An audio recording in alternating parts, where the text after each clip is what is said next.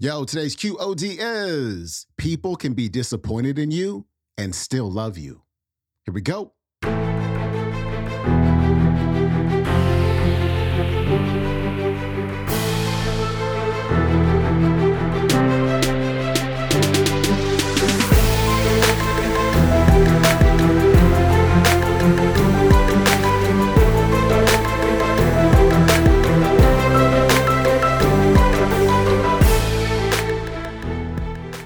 Welcome back to the Quote of the Day Show. I'm your host, Sean Croxton at SeanCroxton.com. We got Mel Robbins on the show today, and she's going to show you some very practical tips for dealing with one of our biggest fears, the fear of disappointing other people.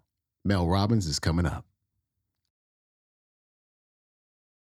So many of us have this perfectionism gene. And the reason why we're perfectionists is we're trying to insulate ourselves from criticism. That if you get it perfect, no one will give you feedback. If you get it right, nobody's going to criticize you. If you do it perfect, then no one will be able to attack you. And the problem with that, and that's just another side of the same coin, which is the fear of disappointing people. You're managing not disappointing people, not by lying and not by being codependent, but by actually trying to be a perfectionist so that nobody criticizes you. So let me tell you a story about the fear of disappointing people in my own life, because this is the biggest trigger in my life. I mean, it goes back to being in fourth grade, right? It's there. And this is another thing. I literally have to remind myself of this, everybody, every single day. You cannot remove the things that trigger you. You can't. If you've been doing a pattern since fourth grade, there will be things for the rest of your life that will trigger that pattern to come up. But you can always choose not to repeat the pattern. So you'll be triggered and be afraid that you're going to disappoint somebody.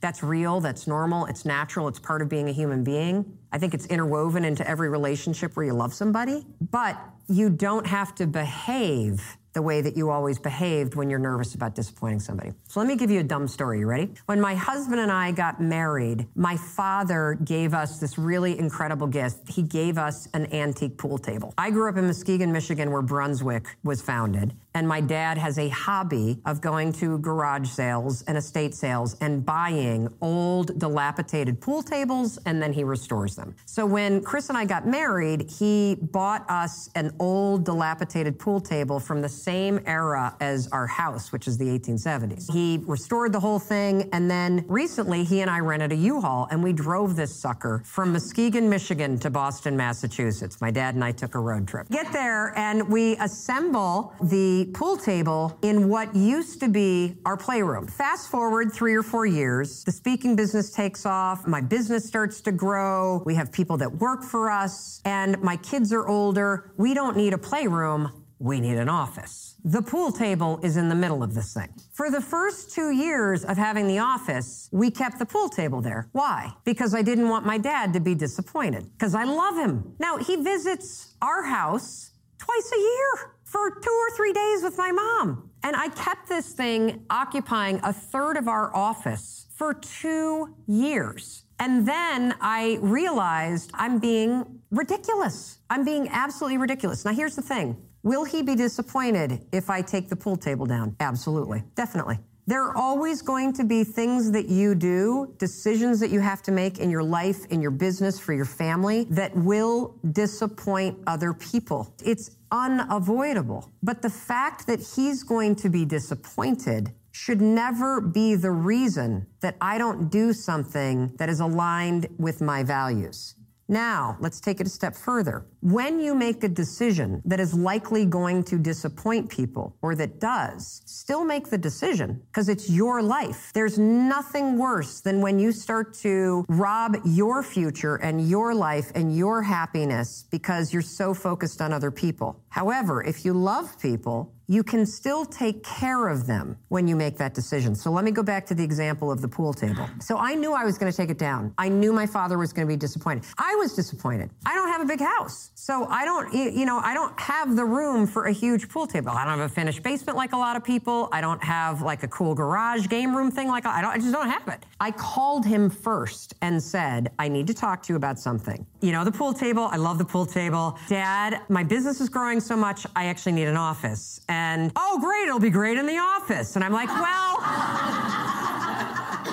yeah, it would, except I have, 3 or 4 people showing up, and we got to put some desks in there for now. He even went down, well, you could put a piece of plywood, and they could work on the pool table, and then they could do the thing, and then the thing. And now my heart is racing because I don't want to disappoint my dad. And now he's fighting and I had to just say, for me, Dad, here's what's going to happen. I'm going to hire professional movers in the pool table business to disassemble this with love and care. We're going to store it beautifully. When I either get a full-time office offsite, or I build a barn, or I build a different house, this will have its own beautiful room dedicated to you. So we had this beautiful conversation. Now, was he disappointed? Absolutely. When they come to the house and visit, which they just did, and they walk into the office, do I feel a pang? You better believe I do. It doesn't matter. That's all normal. I still need to make the decisions that I need to make. And the difference, what's changed, is how I relate to that fear. So instead of what I would do in the past is I would make a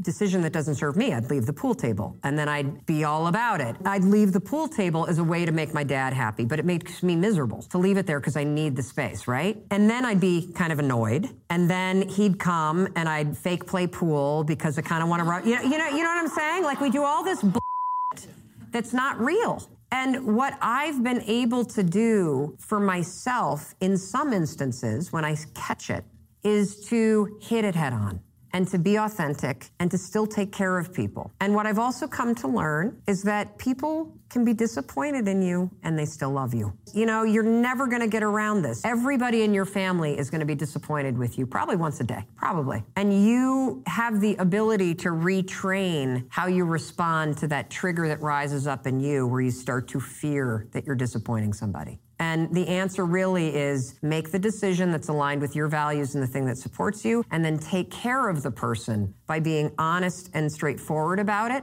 dealing with their disappointment head on, because that's really the adult thing to do, and that's what you do when you love somebody. The way we've all been handling it, myself included, is manipulation, lying, resentment, withholding, and that doesn't serve anybody.